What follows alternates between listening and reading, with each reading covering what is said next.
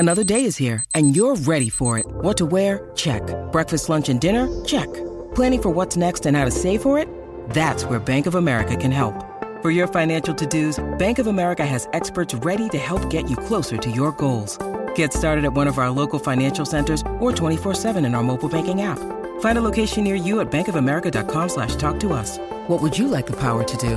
Mobile banking requires downloading the app and is only available for select devices. Message and data rates may apply. Bank of America N.A., member FDIC. With threats to our nation waiting around every corner, adaptability is more important than ever. When conditions change without notice, quick strategic thinking is crucial. And with obstacles consistently impending, determination is essential in overcoming them. It's this willingness, decisiveness, and resilience that sets Marines apart. With our fighting spirit, we don't just fight battles, we win them. Marines are the constant our nation counts on to fight the unknown. And through adaptable problem solving, we do just that. Learn more at marines.com. When you need mealtime inspiration, it's worth shopping Kroger, where you'll find over 30,000 mouth-watering choices that excite your inner foodie. And no matter what tasty choice you make, you'll enjoy our everyday low prices, plus extra ways to save, like digital coupons worth over $600 each week. You can also save up to $1 off per gallon at the pump with fuel points. More savings and more inspiring flavors make shopping Kroger worth it every time. Kroger, fresh for everyone. Fuel restrictions apply. It's time for the hard-hitting analysis you won't find anywhere else. Here's former Super Bowl winning scout Brian Broaddus and Bobby Belt. 10-5 victory! Cowboys win! This is Love of the Star. Welcome to the Love of the Star podcast. I'm Bobby Belt, Dallas Cowboys insider for 105.3 The Fan in Dallas, joined as always by former Super Bowl winning scout Brian Broaddus. He is now the co-host of the G-Bag Nation, 2 to 7 p.m. Central, Monday through Friday. He is also the pre- and post-game co-host on the Dallas Cowboys radio network. And as always, we're produced by Peyton Russell, who also works with us at 105.3. Peyton, why don't you just pop in here real quick and wave hi and stop being shy? Just wave hi to the people. They want to see you. What's up, guys? There he is. There's Peyton. All right, we didn't say you could talk. We just said you could be seen. Seen but not heard. Yep, okay. You're like a kicker, unless it's Brandon Aubrey. Brian, the Dallas – that's Peyton. Peyton does a great job. Yeah, we're trolling him. We do it because we love him. Brian, the Cowboys get their biggest victory of the year, I would say, over the Philadelphia Eagles, 33-13. The only one that I will, before we dive into the specifics of this game, the only reason why I say maybe their biggest game, Brian, is this a bigger victory psychologically, whatever else, than when they had to bounce back and go on the road and beat the Chargers after the 49ers game? Do you think that's a bigger psychological victory this week, or is the Chargers still probably a more impressive victory for their psyche? I think the victory against the Eagles was the one that's done them the most good. You know, they needed to put that behind them of what happened in Philadelphia. And I just, from a standpoint of what it meant, a home game, a chance to be leading the division at this point, I think this one was the one that I would, the Chargers win was, I thought, a nice one at the time. But last night, I really enjoyed watching them play. I enjoyed watching the tape this morning. I was so curious of how they were going to handle dealing with Hassan Reddick and some others, how they were going to play in the secondary against these wide receivers, how were they going to pressure Jalen Hurts in this game. You know, this one to me had all the makings of everything that I was, as a watching the team play, that I was hopeful for them, that I'm honestly happy for the Cowboy fans, because I see, and that's the one thing that Twitter X does for you, that you see the everyday fight between these two fan bases. Yep. And and I'll tell you this: if any Philadelphia Eagle fans are listening to our broadcast right now, or just to check it out, I want to thank you for coming through the broadcast position yesterday when we were at the Miller Lite Plaza and coming by and just basically getting in our face and yelling and making it. It was a great atmosphere. There were plenty of Eagles fans out there. There were a lot of Eagle fans, a lot of Kelly Green, but I've worked on both sides of this. I'm the guy from Dallas that worked for Philly, and I'm the guy, I've been both sides of this. And it is an intense rivalry. It really, really is. What's on the line is intense. The fan base make it even more intense. And so I think it for the Cowboys' perspective, I don't think you could have drawn it up any better for Cowboy fans and for the Cowboy team in the way that they got out of that one last night. Yeah, and look, this is my big takeaway from this one, Brian, and we can jump into some of the specifics of what we saw. Unpopular here? No. I think that it may sound negative, but I think it's actually a real positive for this football team right now, what I'm about to say. I don't know that Dallas – I don't think Dallas played particularly strong across the board. Philadelphia was able to move the ball somewhat efficiently against you.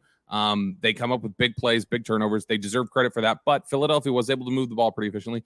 I thought the quarterback wasn't as sharp as he's been in recent weeks. I think, he hit his stride a little bit, more in the second quarter, but there were some throws early and late where he was late or he was a little bit high. We had the CeeDee Lamb drop. There were times that the offensive line, I think, had their issues. But overall, that's the thing that I think is impressive, or the thing that you can take away from this is they did not put their best game out there, in my opinion, on either side of the ball. I think they were better defensively.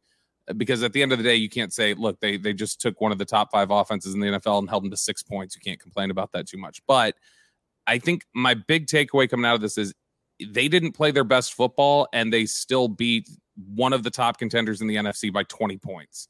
And that's something where realistically, if not for maybe a little being flippant with the ball, Dak, and trying to roll out and make something happen, they probably beat him by closer to 30. And so I think that that's the impressive thing, is that I think if they give them their A game across the board yesterday, Dallas beats Philadelphia in this game by 40, potentially. I mean, they just were in complete control of this game, even without playing their best game, in my opinion. I understand what you're saying. I know sitting down and watching the All-22, the thing I came from it was I was super impressed with the way that Dak was able to read, decipher things that Philadelphia was trying to do to him defensively. Mm-hmm. I think this, with Dak, there's things that you look at and you're just saying, guy, he's just so natural throwing to his left. Guy's got really good touch. God's, boy, he's, that's a gritty play right there. Boy, we scrambled for yards. Boy, what a tough play that was. I thought that was one of those games last night where Dak really thought the game through. And mm-hmm. I mean it in a way, Bobby, of he read what Philadelphia was trying to do to him coverage-wise. When they try and take an edge and drop that edge into coverage, and then he finds Ferguson. Ferguson's playing in line next to Tyron Smith, and he's reading that Nolan Smith is going to be in coverage on his guy because he sees what's happening in the secondary. Which is not normally what they ask Nolan Smith to do. No, and that's what I'm saying. He knows that. He's like, okay, well, who's going to cover my guy here? And it looks like this is going to be Nolan Smith. And then all of a sudden Nolan Smith drops, and here's an arc release from the tight end, and Ferguson's now up the seam, and you're going, and Dak just immediately gets him the ball. And it's a huge play.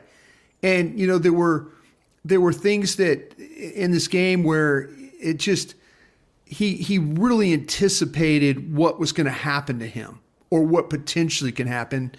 And if Dak wins the MVP, and I said this on a couple of platforms today, mm-hmm. I said it on the break. So if you listen to the break, thank you very much on DallasCowboys.com. If you listen to our show on 105.3 The Fan to G-Bag Nation, I appreciate you as well. Krusty's Corner 240. I gotta get that branding in there. Gotta get that branding in there because I don't need enough things to do. And I do appreciate everybody out there that does listen. But the thing about it is, though, the just the anticipation that he was able to play with in this football game. And if he wins the MVP award, the play they need to show is the pass that he threw to Ferguson, how somehow in the blitz of Kevin Byard's face, just free rusher coming right at him, somehow he gets the ball over Byard and gets the ball inside to Ferguson, who's getting mugged by Sidney Brown. He mm-hmm. puts the ball, and all of a sudden you put the hands up, and you're just looking at it and you go, man, what an anticipation of a throw. Here you are facing the blitz right down the gut, and you stand there and make a confident throw that could have just got knocked in the air, could have been tipped, could have been one of those 2022 Dak Prescott interception plays. Yeah. You know, but it turned into like a 37-yard gain. You know, it was that, I felt like it was that kind of game for Dak. And yeah, maybe he was amped up. I trust me, I lived with a quarterback in Green Bay that played the first 3 series of the game with Brett Favre, always amped up. Brett Favre. I thought you were going to say Don Majkowski. The Magic Man. Yeah. 2 games with the Magic Man. But yeah, it was, and Mike Holmgren would call Mark Chmura 50X spot, which was just a little curl route, little hook route. Yep. And he'd throw that ball, and then it would get, Brett would settle down. Other than that, he'd throw the rocket ball that would go 7 feet over everybody's head, and he was all, so amped up. And in the pregame, I told Eric Chiafalo that I was worried that maybe that Dak just needed to settle into the game, and don't let the emotions of the atmosphere and the opponent affect the way that he's playing. And I felt like maybe early in the game there was a little of that. But man, that throw he made to CeeDee Lamb on the touchdown, for him to roll to his left, basically do his jump man type of splay, throw the ball, on the run left, going to the left, and put it right on Lamb for a walk-in. That's playing at a high level right now. Oh, so yeah, no, I get what you're saying, because the thing I'm learning, and soon to be 60 years old tomorrow on Tuesday. Happy early birthday. Well, it'll be happy birthday by the time this airs. Thank you. I appreciate that.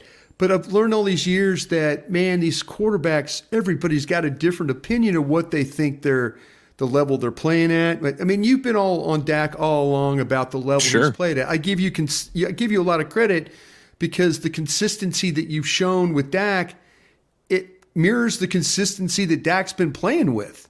You've been consistent about, well, this is what he does. This is what he does. And it's actually proving correct. I know people give you a lot of S about it, like, oh, you homer, this, that, and the other. But, you've been right about him.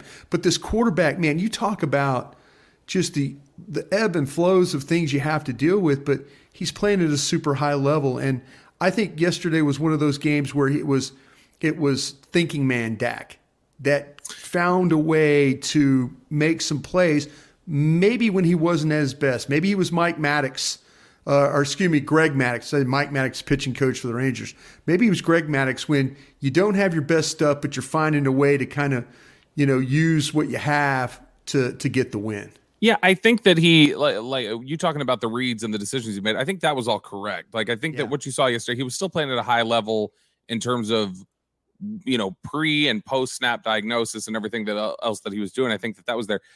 I guess more my thing where I just don't think he was as sharp throwing the football in this one. He made some big plays. He had the Ferguson one, like you talked about. The Gallup throw was really impressive. Yeah. The one that Lamb probably should have finished down the sideline. Yeah, that was. You have all those. But then there's also, he sailed one a little bit to Ferguson. He kind of sailed one a little bit to Gallup. There was I can't remember who he was trying to hit Lamb. He was trying to hit Lamb on the inside. And Morrow. It looked like Lamb. There was one of them where Lamb looked like he was a soccer goalie and kind of tried to kick his leg out to, the ball. Yeah, so I think mechanically, or just actually just throwing the football yesterday, he just wasn't as sharp. As he's been in recent weeks. But that's a little nitpicky thing. I think overall he played a good game. I just don't know that it's been execution wise to the level. I think everything in terms of what he was seeing and what he was reading was on point yesterday. His biggest mistake, in my opinion, was he lacked pocket awareness on the sack fumble. And because that felt like that shouldn't have happened when you watch it. Zach Martin wasn't in great position, but all Zach Martin could do was push Fletcher Cox to his left. That's all he could do. He really was in bad shape. He just tried to push him and hope that maybe Dak would go behind him, would go behind and step to his right. Because on the play, Dak even mentioned it in the post game. He's like, I gave up 6, could have had 6. And he's absolutely right, because Cooks runs a route and he wins. And they got Tolbert and Lamb are running inside, and now 4 Eagles are running with them, running with 2 guys. So you got one-on-one on the outside with Cooks, and all Prescott has to do is get the ball out there and it's a touchdown. But he kind of drifts in the pocket, he drifts, and then he drifts into a sack. And as he's trying to load up the throw, that's when Fletcher Cox knocks the ball out of his hands. Yep. As he's loading up. And, him moving to his left and throwing all the way back to the right, I've only seen one guy do that really, really well for a long distance, and that was Favre in the Detroit playoff game one time that we won at the Silverdome. But it would have, that was the one time I thought, Dak just really not great pocket awareness on that particular play. He really didn't help. He didn't help Martin out at all. But that's going to happen in games. Yeah, look, the fact that, again, we're talking about, it didn't look quite as good as it has in recent weeks, and yet we're still talking about 271 yards and 2 touchdowns and no interceptions. That just speaks to the level that he's been playing at. He's having these multiple games now, 7 games with 2 plus touchdowns, and we're not talking about turning over. The fumble was unfortunate. That really was an unfortunate play, in my opinion. That gave Philadelphia hope, and then you had to kind of, okay, let's ratchet this thing back together here and figure out a way to close this game out. You are listening to the Love of the Star podcast. The Love of the Star is an Odyssey podcast. You can find it on the Odyssey app or wherever you get your podcasts. Hey, Rob Bradford here. I have set out on a mission with my good friends at FanDuel to prove what I have known for some time. Baseball isn't boring. Now I have a daily podcast to prove it with some of the most notable people in the baseball world, screaming baseball isn't boring from the mountaintops, or at least agreeing to come on our show. Players, managers, GMs, and yes, even the commissioner of baseball, Rob Manfred. It has been a constant wave of baseball's most powerful voices. So join the revolution. Subscribe and soak in Baseball Isn't Boring. Listen on your Odyssey app or wherever you get your podcast. You'll be glad you did. All right, Brian, so we take a look, pretty heavily there at the quarterback himself. Yeah. There were a lot of other things to take away from this football game. Stephon Gilmore, I thought, had a really impressive game in this one. And he told reporters afterwards that A.J. Brown called him old in the first quarter. And he was like, all right, well, I'm locked in here. I'm ready to play now. And so that kind of triggered him a little bit. He was playing with a lot more emotion than I'm used to seeing him play with out there. He was very intense. But again, you had another good performance from Jake Ferguson. I thought Tyler Smith, even though the offensive line struggled, I thought Tyler Smith did some really nice things in pass protection in this game. And in general, the offensive line, while it wasn't consistent, there were times where it was really good and it came together in really good spots. I thought Pollard had a solid game overall. But the big thing here, and this is something that you have talked about consistently this season, is what you've gotten out of the safeties, which hasn't always been the best. Yes. But the safety group came to play in this game. They sure did. They sure did. And I think you always have to be fair about this, because I have, as you mentioned, Bobby, various platforms, I've been critical of what's happened at the safety play. I've been very critical of Malik Hooker, been critical of Curse and Wilson. And I felt like that yesterday, even going into the game, the various platforms I always say, I felt like that they needed to have a really good game at safety. All of them. They needed, if Dallas was going to win and Dallas was going to be able to control the Philadelphia passing game, they were going to have to be good at safety. They were going to have to be able to help. They were going to have to be able to rally. They were going to have to be able to tackle. I mean, throw in there now the ability to create turnovers, punching the ball loose, the tackling, that strip the ball. Those are all things you needed in that football game. And they got it. And congratulations to those guys for playing at a very, very high level. The fact that Gilmore was able to travel, Bland was comfortable wherever he had to play in that game. They didn't target him. They went after Gilmore. They felt like that they could carry Gilmore on some routes and he was going to have some problems. They felt like they could take him down the field and they felt like he was going to have some problems. He really, really did. Now, Brown played a good game. Brown made some plays, but it wasn't like that Brown killed them in this game. They were able to win any time that the Eagles had made a big play, whether it was the run by Hurts, knock the ball out, fumble, turnover. The pass inside the slant to Brown, get the ball out there. Then the play to Smith, later in the game where he breaks 2 tackles and then ball's knocked out by Bell. That's what you got to have. If you're going to give up plays, you got to find a way to get the ball back, knock the ball loose, do something. And Dallas did a really, really nice job of that.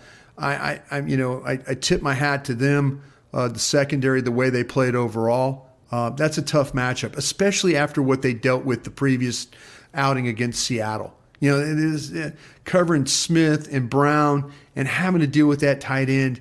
I mean, that's an all-day job. That is an all-day job, and the Cowboys were able to, in the 50-some-odd plays that they ran, they did a really nice job of playing on that back end. When you look at, there was a lot of talk about, Shaq Leonard and, Dallas's potential interest in him. He ultimately chooses the Eagles, as we know, and he was in uniform last night playing. But it was on display for you, I think, the difference in the quality of the linebackers, which the Cowboys have had their issues at linebacker this year, and they've been a little bit thin there. But, man, I thought that this performance in primetime, stepping up against a team like the Eagles, I thought that Marquise Bell played a really good game, and I thought that Damone Clark played a pretty solid game. Yeah, sure did. They needed once again, they needed both of those guys. And, and it had to be a little bit of a tough week, or last couple of weeks, tough weeks for these linebackers. I know, Bobby, you go into the locker room and visit with the players after the game. I guarantee you that Bell and Clark knew that the Cowboys were pursuing Shaq Leonard, and that is the business side of sports. That is hey, I've got to put my head down and I got to go do my job. And you know what? If they keep playing me out here, I got to keep going. And I think that's what the 2 linebackers did for the Cowboys yesterday. They went out there, they put their head down and played at a really, really high level. I thought it was one of the better games that Clark has had, with how active he was, the tackles that he was able to make, the way he was able to play in positioning. I mean, it was really a nice day for those linebackers. We were talking about this a little bit before the show, and what stands out to me again, I thought that Dallas played, well. It wasn't always consistent. You'd like to see the offense put the ball in the end zone in the second half. They obviously had their struggles with that. But one of the big takeaways I had from this game right now is that I think we have reached a definite point of saying Dallas is above Philadelphia. Dallas is a better football team right now than Philadelphia, because what we've seen on tape and in this game for 8 quarters, they've probably won 6 of them, 7 of the quarters. Yeah. If they played 8 quarters, Dallas has probably won 6 or 7 of those 8 quarters. Yeah. And when you watch this Philly team, when you watch them on tape, and I think what was on display again last night, Brian, is that this Philadelphia defense is just not good. They have a bad defense right now. Yeah, I think, Bobby, the biggest problem that Philadelphia has is, you can't have some success running the football on them. Dallas popped some runs. Dallas had the unfortunate, some penalties that were called, the clipping penalty. There were some penalties that were just, holding. Yeah, hey, John Hussey, the crew, it really happened both ways. I mean, both teams could have a legitimate gripe, and that's where I think Dallas. In fact, I think Dallas may have benefited a little bit more from some of the calls. And going to the game, we even talked about that John Hussey's crew has called more penalties on the road team than they did the home team. So it played really into maybe a little bit in Dallas' advantage that way. But the one thing that I learned last night watching that game and then watching it this morning is that if you can control Philly's pass rush, you can certainly move the ball on them. Certainly move the ball on them. And I'll tell you what, I give this coaching staff, Mike McCarthy and the coaching staff on the offensive side of the ball, a lot of credit for this reason. They knew that Terrence Steele had problems the first time this game was played in Philadelphia. They knew that Hassan Reddick, Brandon Graham, Sweat, those guys against him, they were causing problems in that game for him. And in this game, they didn't just completely leave him out there by himself. They said, listen, we're going to chip, which they were able to do with Pollard, And by the way, the sack, I need to ask Bobby, if you know somebody that might know this, it might help me. I can ask somebody, but if you would, the sack that Steele gave up where he just got run by Reddick, Pollard is on the outside, is kind of set there. And the way that Steele set in his pass set and just with a right hand punch, I wonder if Pollard was supposed to help him, because the next play Pollard did help him and they hit Lamb on a 10-yard pass. Yeah. But I just wonder if this was one of those times where Steele was expecting Pollard to help, so he really didn't set really with any width. He just kind of set off the line and then checked with his hand, thinking that Pollard was going to be next to him and they were going to be able to secure Reddick. But Reddick just took a straight run, actually went low on Dak. God, that's a scary moment there. That was terrifying. Yeah, very, very scary moment there. But I wonder if Steele was expecting Pollard to give him some help there, and he didn't. Somebody will know, and maybe I need to ask to figure that out. But anyway, other than that, it was Chip with it was help with Pollard, Chip with Ferguson, who did a great job of, every time he went out, just two-hand shove. He helped. Every time he could help, he helped. He took a shot at Reddick every time he could do it. And then they also did it with what we talked about last week, the width, putting a tight end to that side and making Reddick have to rush a little bit wider. So, again, tip of the cap to Mike McCarthy, to the offensive line coach, and the scheme itself for what they were able to do. Mike Solari, those guys, whatever they were able to do to not allow Hassan Reddick to take this game over. Because by blocking that front, they were able to make some plays. And you mentioned it. Maybe Dak wasn't perfect, but, man, they still made a lot of big plays. Yeah, and I think that's ultimately, what you walk away from it saying, regardless of any warts or anything else, you just say that at the end of the day, they got the job done, and that's an important thing. I was interested in one thing, Brian, and I don't know if you felt this way at all. Did you get the sense that it was a real coaching point from the Cowboys on defense this week? Because I felt like it was definitely on display more than it was in the game in Philadelphia. It felt like on defense, there was an emphasis on, if Jalen Hurts is going to act like a runner, you guys are going to treat him like a runner and make him make him feel it if he's going to, get outside the pocket. Because it felt like they were hitting hard and nothing cheap. I wouldn't say headhunting. Nothing cheap. Headhunting in a way of like, if he's going to run, we're going to hit him. Nothing cheap, but if he wants to feel the game, make sure he feels the game. Let's make sure that all legal stuff, but just like, hey, let's hit him with some force. Let's make him think twice about wanting to run on us a little bit. And that felt like a real point of emphasis. And guys looked like they were saying, all right, if I'm going to make a tackle here, I'm going to make sure this is a physical tackle. I'm not going to, be back on my heels a little bit and worried about his speed or his cutback ability. I'm going to make sure that we make sure that we bring him to the ground and we bring him to the ground physically. Yeah, there's a little Al Davis there. You almost gave it the hit the quarterback and hit him hard. He must go to the ground. We will be superior. We are the Raiders. Exactly. That's. I kind of feel like I like what you were saying there. I think the Cowboys on defense tried to make it a physical game to begin with. I think they really wanted to make sure. Some of the hits. I know that they had the drop in the middle of the field with Smith. There was a big collision in the middle of the field. There was an incomplete pass. They got after the Eagles pretty well, but. If Hurts was going to run, you're right. They were going to go after him, but man, they had a couple of really nice designs, to move a linebacker with motion and all of a sudden run that quarterback draw the way that they were. So, they hit on a couple of plays, but I felt like just overall though, Dallas's defense was, they were up to the task in that game. They really, really would. I think their offense really helped them though in this way. Offense for holding the ball. I mean, Philadelphia has had to deal with a lot of defensive snaps.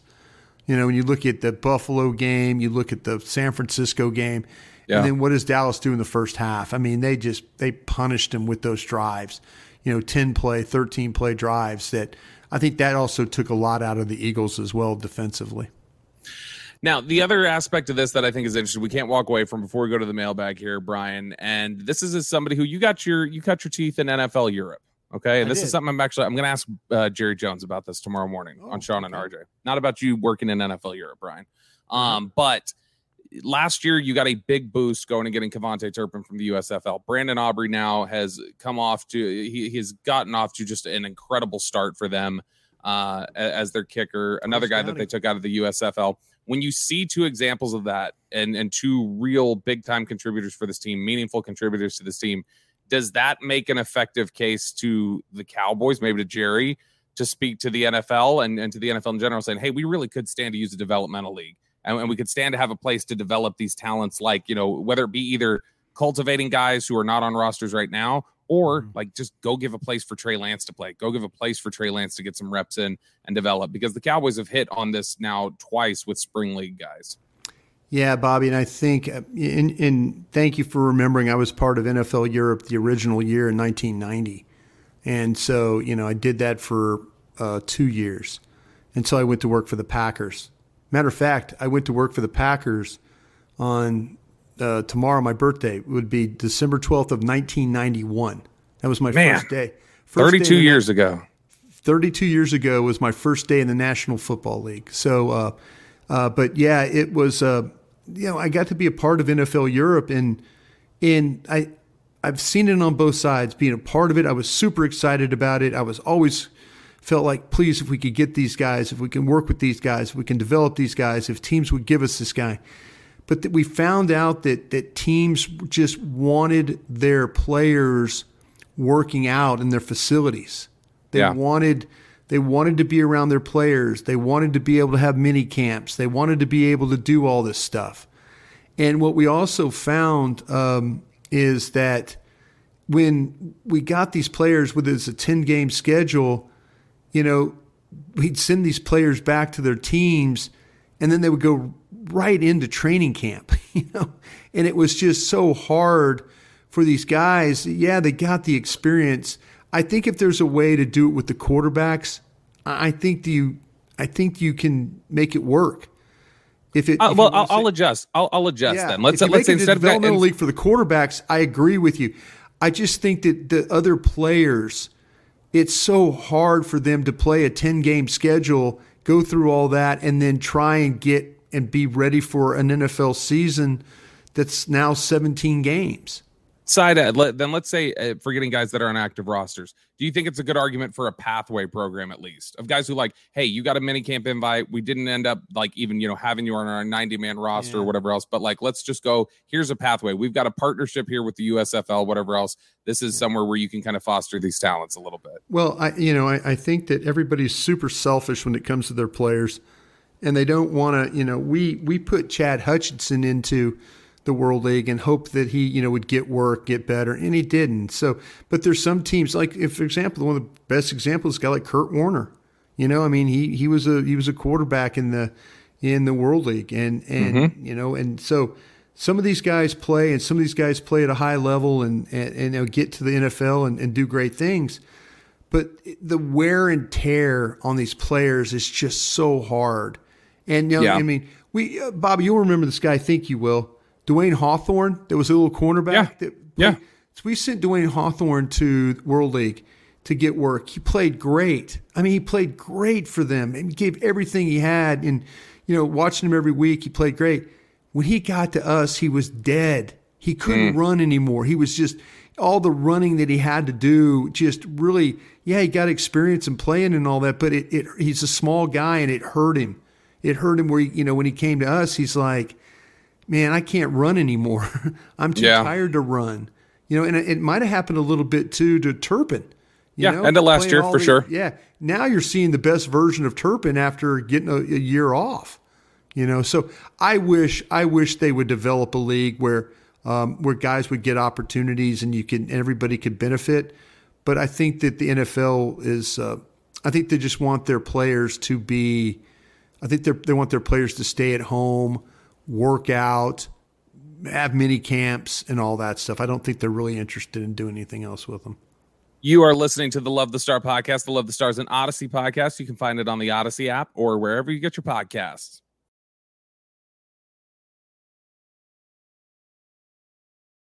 All right, Brian, it is now time for our Dean Julia Love of the Star mailbag. It's where we turn things over to our dear, sweet listeners here. By the way, happy birthday to Dean Julia. He celebrates the same birthday as me. Look at that. Happy birthday, Dean Julia. Yes, happy birthday, sir. First question here from one of our other loyal listeners, Stacy.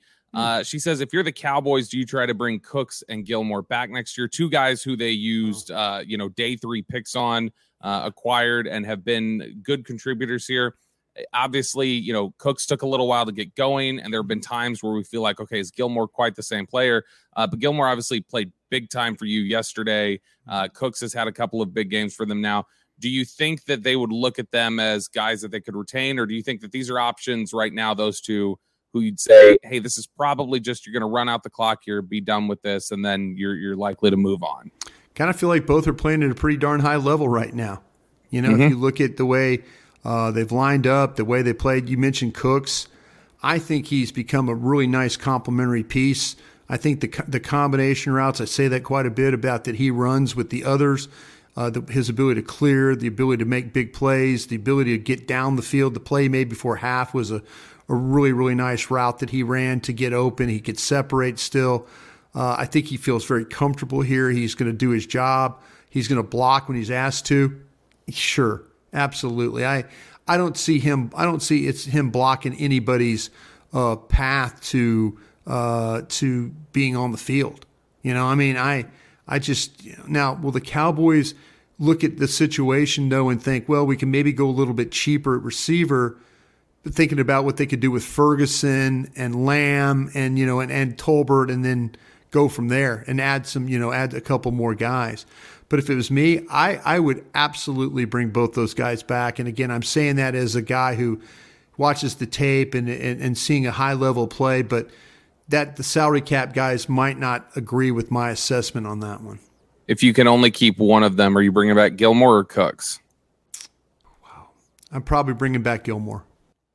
Interesting. I think I'm bringing back Cooks because at least even with getting Cooks going, it took a little while, but I felt like Cooks has been the same guy all year. Like, I think he's been playing at a good level, and I think he's still got more left in the tank. It's just obviously a question of when you've got the guy who's a smaller guy who wins on speed, like when that goes, it tends to go fast. But I just feel like maybe there's a little bit more time left on a guy like Cooks than Gilmore. Yeah, but okay, how about this situation though? We've seen what's happened to these Cowboy players coming off injury the following year. Yep.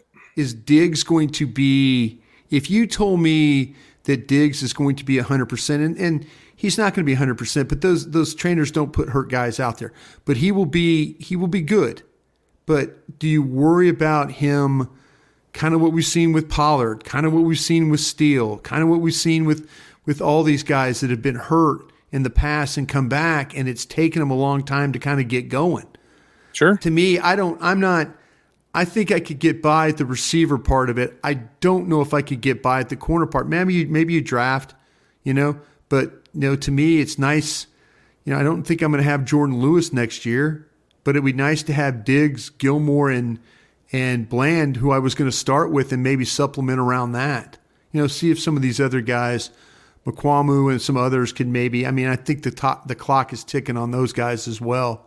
Unfortunate that that you missed on Boss Man Fat when that would have been that was a second round pick. Yeah. So maybe it would have been a situation where if he would have hit, you could have maybe thought about this a little bit better. But I'm going to try and protect myself until I fully know that Diggs is back to playing the level that he was before he got injured. Next question here from Ray. How will they fill the void of Hankins being out? Jonathan Hankins obviously is dealing with an ankle sprain. Now, he left the locker room yesterday when he was leaving. He didn't have a boot on or anything. He looked like he was moving okay, but I know you were hearing that you might be looking at being without him for a couple weeks. Yeah. Is the easy answer here just Carl Davis in the practice squad? I think it's Carl Davis right now. That's a veteran player. When you look at the size with Carl Davis, he kind of fits that role of that big body guy. They're going to need something. They're going to need somebody inside like that, though. They really, really, really are. So, I'm kind of I'm kind of thinking that that's the route. I know people were talking about Ndamukong Suh and stuff like that, but Davis seems to be the guy that I feel like it's going to be the fit there. Yeah, I think that's the direction to go. They brought him in for a reason, and not for this specific reason, but they brought him in to have him here in the room, and they've had him on the practice squad for several weeks now. It seems like something that would be an easy fit there. I will tell you this real quick though. I mean, I had somebody in the front office tell me about the couple of weeks we'll see with Hankins. They don't think they think it's serious, but not to the point of like, oh, geez, he's going to miss. They were talking about likely a couple of games. Maybe this guy toughs it out. Maybe, he gets back. We've seen some guys. He's been good for them this year. He has. He absolutely. So, just take it for like, somebody telling me, hey, likely a couple of games. That's kind of where we're at right now. Ryan, here's a little bit of a broad question. Maybe your answer is Jonathan Hankins here. This is a question from Justin. Who has been an unsung hero for the Cowboys this season? An unsung hero. I think there's no way in hell that you told me that Bell was going to play a significant role that he's played.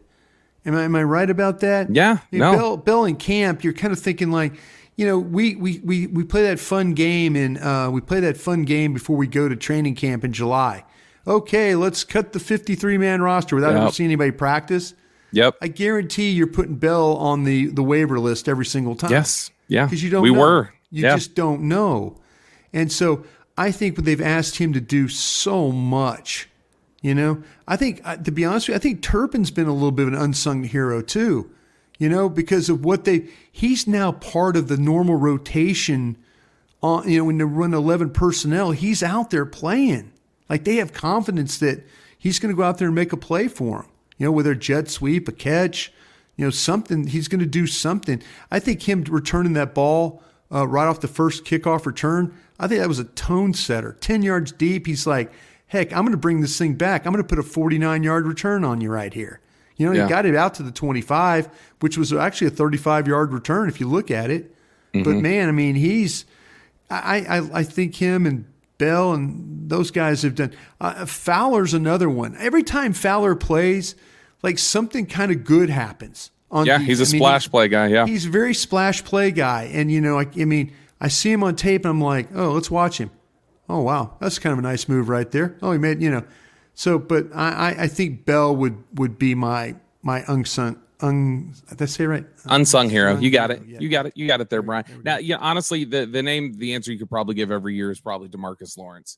And that's just because there's still so many critics for DeMarcus Lawrence. I'll say this. I think that there was I know that people see that he plays well. I don't know that it's registered completely with everybody just how consistently good Osa Odighizuwa has been this year. That's another one. That guy's been incredible for them. I think he's made himself some money with a contract extension this upcoming offseason. There's no question. He is. When you start to talk about that under tackle, the 3 technique, that play he made in the game yesterday or last night, the big tackle for loss, capsule, 4 yards, a 4-yard tackle. What did he do? He beat the guard and then boom, he's up the field, he's tackled, and that's what he does. He's great when you can run him with games, the twists and stuff. He knows how to be the post. He knows how to be the looper. He tackles well. He gets into the pocket. He's disruptive. Tackle for loss. Yeah, a lot of good things for him. That does it for us here today on the Love of the Star podcast. Again, tomorrow, or when you're listening to this today, it is Brian Broaddus' birthday, so be sure 60 to years old. Shower him. Yeah, just shower him with love and adoration on Twitter at Brian Broaddus. That's Bryan, and then Broaddus is Broaddus. If you're watching us on the video, you can see right there. That's what his handle is. So go over there, tell him how much you appreciate him, and make sure to remind him to be nice to our quarterback. Our collective quarterback, my guy here, which he's been great to this year.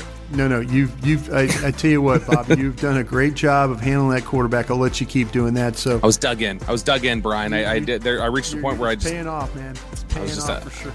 Kept having to dig, and ultimately worked out. For Brian Broaddus, I'm Bobby Belt, and somewhere back there is Peyton Russell. We will talk to you guys again next time.